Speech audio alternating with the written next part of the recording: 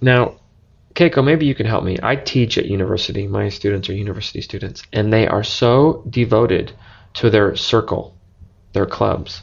Why? Why are they so? To them, it's more important than class. Well, I think it's because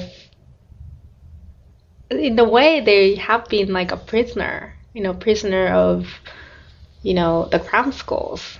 They couldn't have much social life until they get into the university. And finally they have this freedom after they got into university, and now is they're actually the first and the last chance to have fun with the friends, because after 4 years they have to start working, and before this 4 years of university they have to study every day. So I think they are trying to get the most out of this 4 years.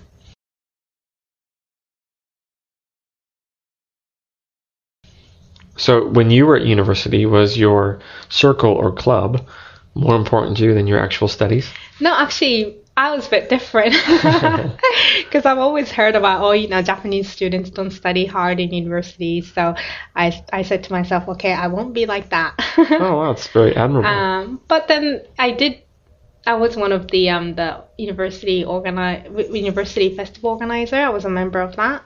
I'd done that for 2 years, but also I try to study as much as I could, by getting the teaching certificate for primary schools, and did my graduation thesis.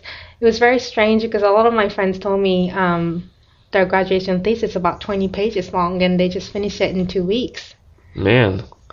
And my professor didn't allow us to do that. So we had to spend 2 years on the research. We had to write at least 100 pages of thesis. So I learned quite a lot from that professor, and I was glad that I could balance out my university life between fun and study.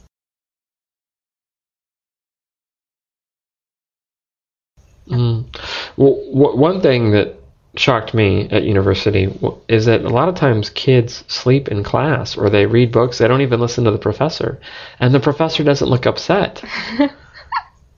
Yeah, it's true. Why? Like, how come the professor doesn't get mad? I think they understand what the students have come through. I mean, I think it depends on the professors. For example, my professor was quite strict. But like you said, a lot of the professors don't care because they know what they've gone through. They know their situation. They came to university. Oh, yeah, let them have fun.